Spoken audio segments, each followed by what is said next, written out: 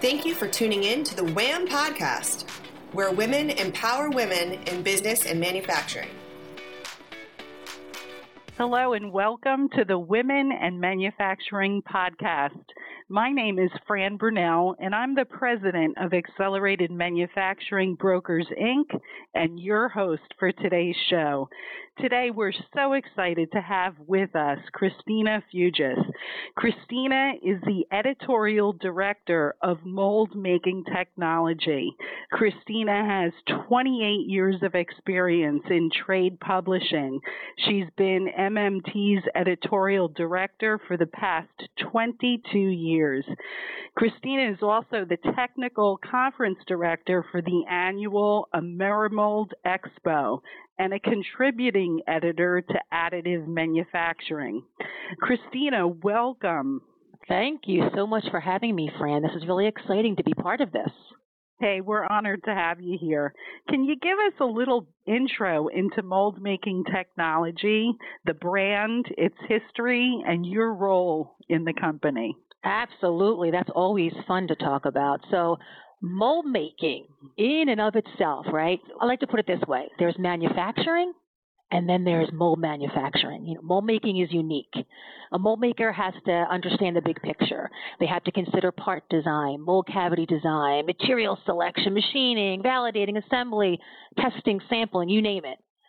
So it's a very complex manufacturing process.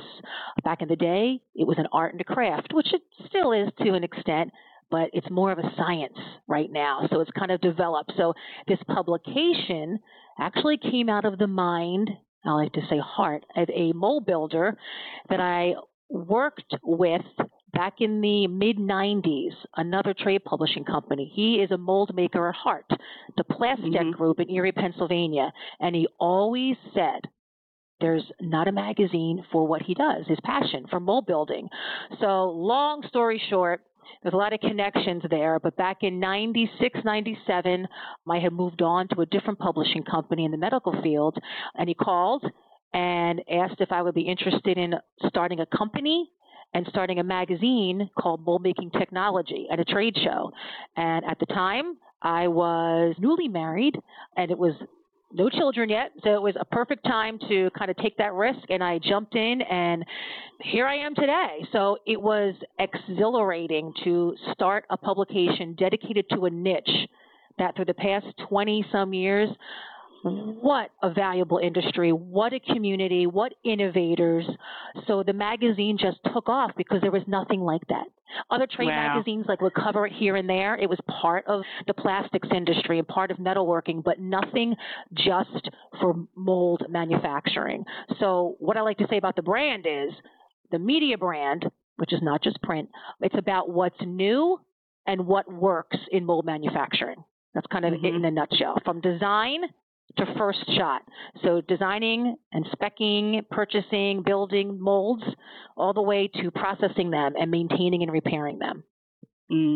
I love the part. I was not aware that this came out of the heart of an actual mold maker. I love that. I absolutely love that. Now, you guys have a print publication, but you also have a huge online presence. Can you speak to that a little bit? You and I were having a conversation earlier about how there's still such a need for both. Can you speak to that a little bit? Yes, so we do. We started off, obviously, as a print publication, and I'm still a print person. I love print. I love getting the magazine in the mail and smelling the pages when it comes in. I still like that. I like to touch that's funny. and feel same way. Content, right? But, we were a 12-time publication from the beginning, and now I can't remember the day or the year that we debuted our website, but it's such a critical component, obviously, nowadays, despite the fact that people will argue or debate what's happening within manufacturing and mold making specifically, that next generation coming in. It's happening. I've been out in the shops. I would say the past 10 years, I've seen it happening. Younger people are coming into the field and they consume content differently. So it's again, exciting, but what a challenge to capture their attention when most of us are very print focused. And that's how we've developed stories, and that's how we tell stories. So it's been a learning curve for a lot of us that have been in the trade press for a while. But yes, from websites to e-newsletters to blogs to just the website now on the homepage has just a constant content stream, we call it, news and products on the website, which has then gone on to social media. So we share all that content across, we have a YouTube channel, Twitter, LinkedIn, Instagram, Facebook. Did I miss any? And we're very active. We're very active in those channels. And I have seen our assistant editor, Heather Wintle, is working on pulling some analytics by the end of this month to see in a year's time frame what has happened with our traffic and our audience across our social platforms, because we've increased our activity in the hopes of growing and teaching our readers, right, that there's additional content and different ways of consuming it, and you're going to reach different people. But it's a challenge.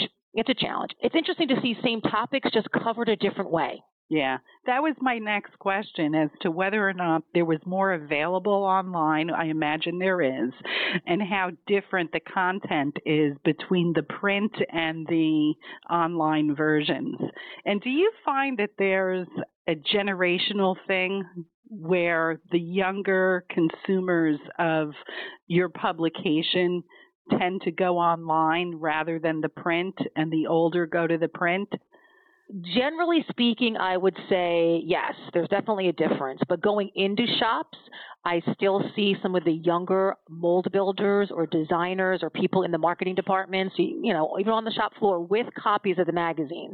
Shops are still getting it. And I still think there's something to be said where if you're younger, seeing a publication that's dedicated to what they're doing, you know, that it almost legitimizes them coming into this field within mold making and saying, oh my gosh, there's an actual magazine dedicated to what I do. How awesome is that? And then that kind of translates into all the content that's available in that space online. A number of the younger folks I talk to, they might not actually take the magazine and flip through it, but we send out every month an email, digital edition, and you can download PDFs of the issue.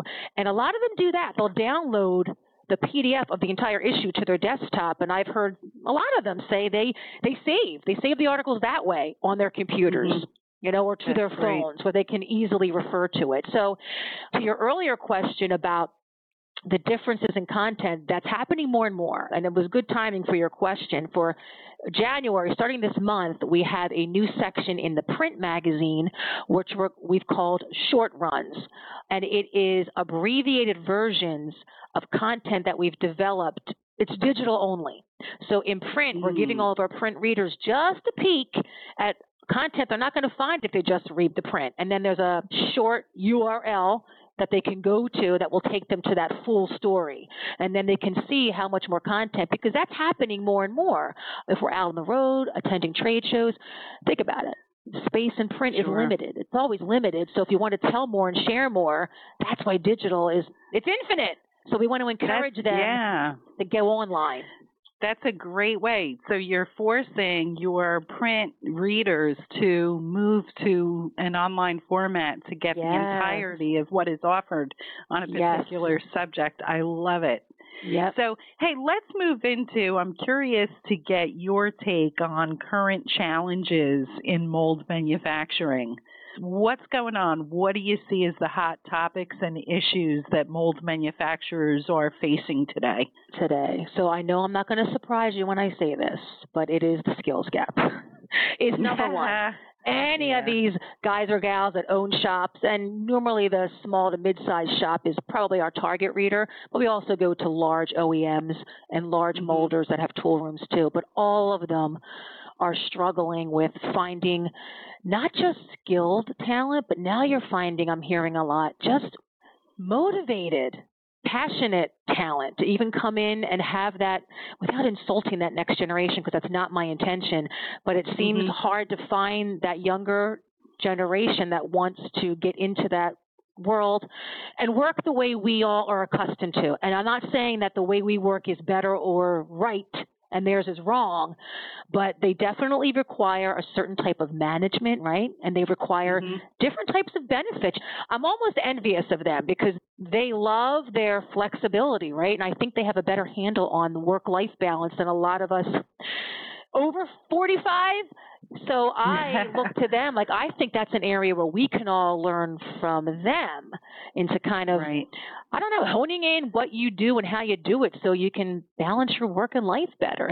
So that is number one, workforce development, we'll call it, and training is huge for a lot of these shops because it takes time and money to do it right. And you have to, these shop owners and their teams, you know, they're busy making product for customers and serving their customers.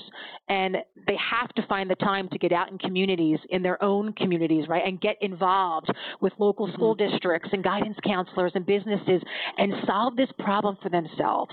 Because you can't depend on somebody else to do it. Yeah, that's right. We actually sold a tool and die maker down in the Carolinas last year, and they had developed a wonderful program to reach out in their community. They went directly to the trade schools, but first to the high schools, and they developed their own apprenticeship program where they pulled kids that were seniors in high school and basically enticed them into the industry. They'd let them on a senior work program. They'd work at this plant, and if they showed good work ethic and wanted to explore a career, this shop owner paid for their schooling to go into the technical college. That's wonderful. And it's, you know, what we're seeing is these homegrown ways that manufacturers get involved in their communities and develop programs. You can't wait for the government to do it. No, right? You cannot. I feel like we've tried that, you know, in so many things, and you just can't. You need to do it. And I would love for you to share that company. Did they get bought up by somebody within manufacturing or plastics, or just an equity firm, or how does that work? Oh, that would be wonderful story. To know. No, so there are three categories generally of buyers in today's market: a private equity, a large strategic, or someone leaving corporate America to acquire their way into entrepreneurship. And it was two guys leaving corporate America. One of them had headed up a publicly traded manufacturing company. They've since made a second acquisition. It's really a great story. Kept the jobs in the community, have grown this business amazingly. So, but anyway, that's fantastic. Because a lot of times you hear it doesn't go that way. That's great. Right. Yeah, I just love the story of, you know, the skills gap is an issue across the board. But anyway, this is not about that. I want to continue talking about mold making technology and talk to me a little bit about your publication is so unique, so specific towards your industry. Perhaps talk a little bit about why someone might consider advertising in your publication. And then I want to jump in a little bit to Amerimold and why the benefits of somebody participating in that. Good. So for the industry too, some other issues that are specific to mold making, maybe not specific to mold making, it could be manufacturing, but mold makers might have different challenges within these areas when it comes to keeping up with advanced technology. Again, smaller, mid-sized shops, I mean, everybody could struggle with that. There's so much out there, and it seems to be on certain levels changing so quickly, it's hard to keep on top of it. You know, when you talk about additive manufacturing, artificial intelligence, machine learning, automation, robotics, data management, smart manufacturing, whatever you want to call it. I think that is of great value. Companies that provide those technologies or services and want to focus on a mold manufacturing operation, there's no better way than to hit up and advertise in the only magazine out there that's dedicated to that segment of mold making. It's the only one. So getting on the pages where there's content that is contributed by industry experts that our editorial staff writes to be alongside that content, what better way to be in the minds of a potential customer than to advertise. And that's not just print. There's advertising options online in our digital properties. We have webinars too, where technology companies will purchase a webinar. One of us editors will moderate it, and they do very well. Another way to set themselves up as educators is what I always say. Don't sell to these guys and gals. They don't need that. They need help to stay on top of what's occurring in their own shops out in that landscape. Right. So it's of great value.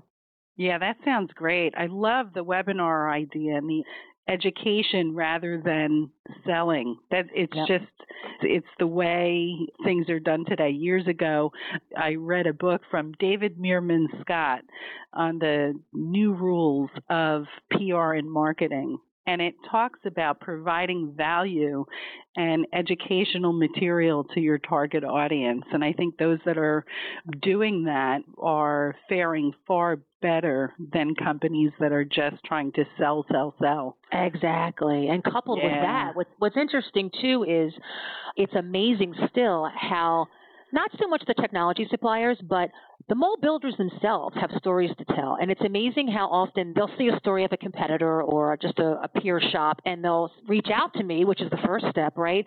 Well, how do I get on the pages, or how do I get a story about me? I'm like, well, you just did it. All you got to do is pick up the phone or reach out to me. You are the ones that have to be open and be willing to share your stories.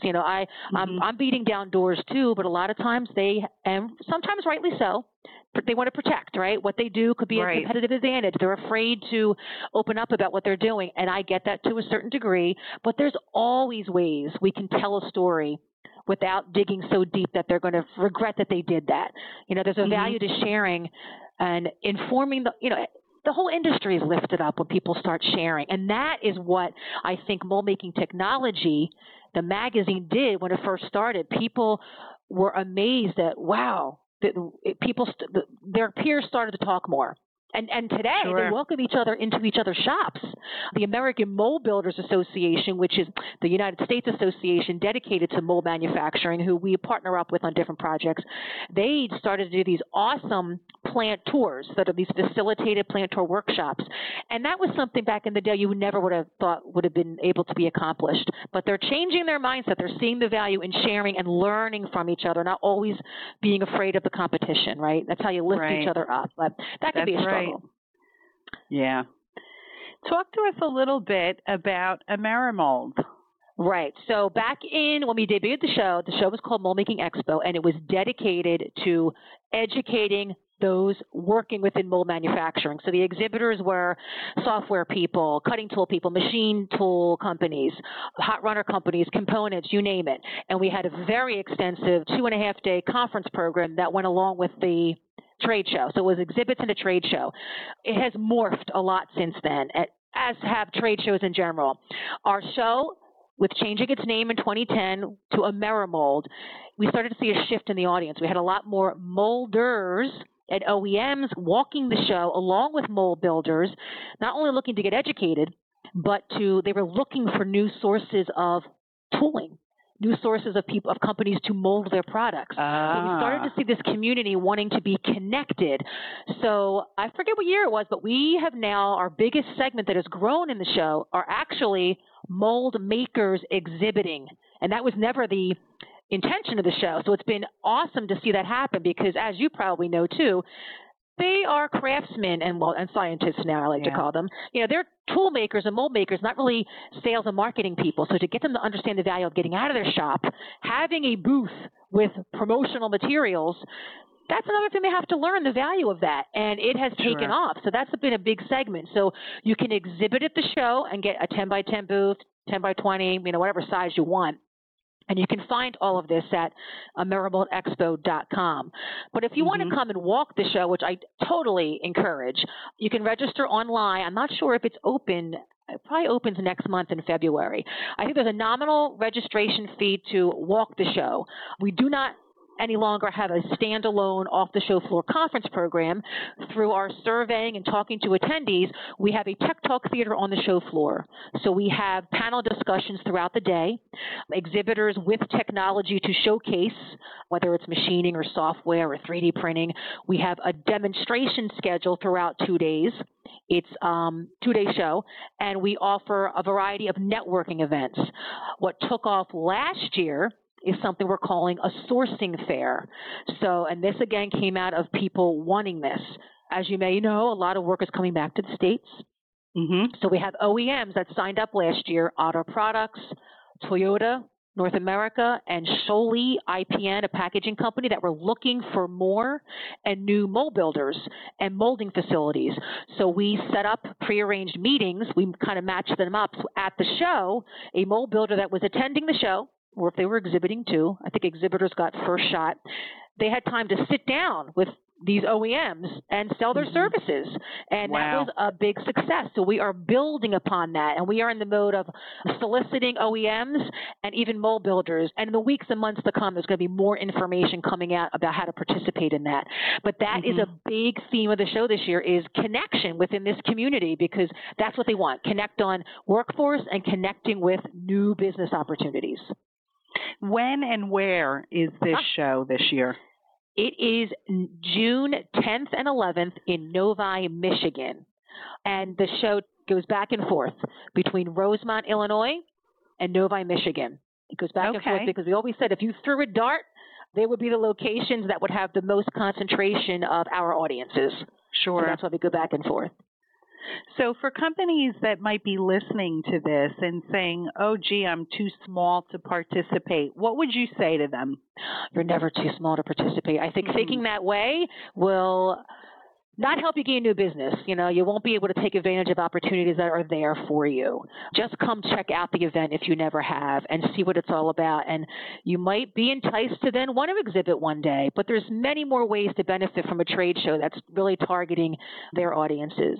And there's also something else that they don't take advantage of enough either, is we have an annual, like almost a Mold Builder of the Year award, but we call it our Lead Time Leader Awards, that has been going on since 2003. It's a pretty extensive process, but there's a lot of benefits that come to going through the process. It's a big, deep dive questionnaire.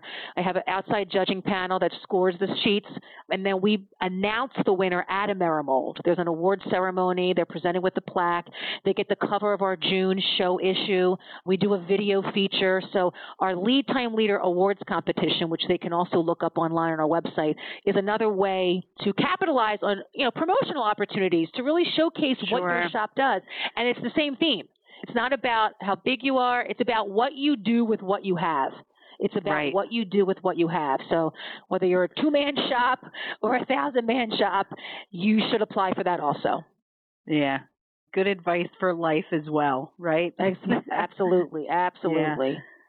So please give our listeners that want to reach out to you to find out both about AmeriMold or advertising in your publication. How do people reach you, Christina? I can give a phone number, or probably the easiest way nowadays, I think, is email. So they can email me at cfugis, which is Fuges, at GardnerWeb.com. But I'm also on Twitter. I have my individual Twitter handle, which is MMT_Christina. But through the website, too. If they go to moldmakingtechnology.com, there's an About button, and you can click on me, and you can email me any questions. If they have leads, topic suggestions, anything. I mean, we've built this brand on them, the industry. That's why I love this community. I always look at it, it's their publication, it's their brand, it's their website, it's their show, because I'm not a mold maker. They are, and I lean on them so much to help me know what their pain points are so we can develop the content that will make them successful in the future. Yeah, you guys are doing so many things right. I love that you have adjusted your approach to AmeriMold based on feedback that you've received from mold makers that attend to give them more of what they need. That's really, really fabulous. Exactly. Hey, before we go, I want to ask you to comment about one more thing. I was just perusing through your website, and I saw that you guys have a new mascot, so to speak, that you're asking the mold-making community to provide a name to. Speak to that a little bit. Yes. So this idea, it is our Life of a Mold campaign. And this originated from, I attended a mold maintenance workshop by Mold Tracks out in Ashland, Ohio late last year. And I'm standing around talking to a bunch of guys and gals, and we were standing on a bench, a tool bench with a mold that was broken open, and you were completely exposed as to everything that went wrong with the mold. And somebody standing there made some sort of comment like, "Can you imagine if a mold could talk?" And then we all started saying, "Oh my gosh, if a mold could talk, what would it say?" And a light bulb went off. And I have to give a shout out to Steve Wilson from ColdJet, because I clearly remember him saying, "Christina, you got to run with that." So our creative department, our Liz Johnson, working with our marketing manager, Dan Sweat, we created this little character, and we are right now looking for industry, and we're doing this across social media. But again, if you go to moldmakingtechnology.com/AmeriMold, an ad will pop up for you to submit your idea for a name for this little thing. So once we name it, we're going to put out a scenario that a mold goes through, and we're going to put this across social media and just get people to comment what they think a mold would say when it's designed wrong, when it breaks down, when something's installed incorrectly, you name it. So it's going to be a fun way. This industry has so much humor. Like I always say, the wit and wisdom of this industry never fails me. We have a top 10 reasons to be a mold maker t-shirt every year since we started the magazine, and that is where they shine. It gets the most response and participation. So this campaign is kind of in that spirit, and it will be, we're going to be doing something special at AmeriMold at the Mold Making Technology booth in relation to this also. So it should be fun. Fabulous. Give us the date again for AmeriMold and where people can go to learn more about participation in that wonderful event. AmeriMold 2020 is June 10th and 11th in Novi, Michigan, and everyone can visit AmeriMoldExpo.com, and all the show details should be there, and they also will be unfolding, the programming details will be unfolding in the weeks and months to come. Wonderful. You've been an absolute delight to talk to. I think we're just about out of time. I wish you easy so and much so wonderful success with AmeriMold 2020 and beyond. Thank you so much. I appreciate the time and giving us this platform to get the word out about mold making. Great. Thanks so much. Thank you. Thank you for joining the WHAM podcast, where women empower other women in business and manufacturing. For more shows like this, go to whampodcast.com. That's whampodcast.com. Thanks for tuning in.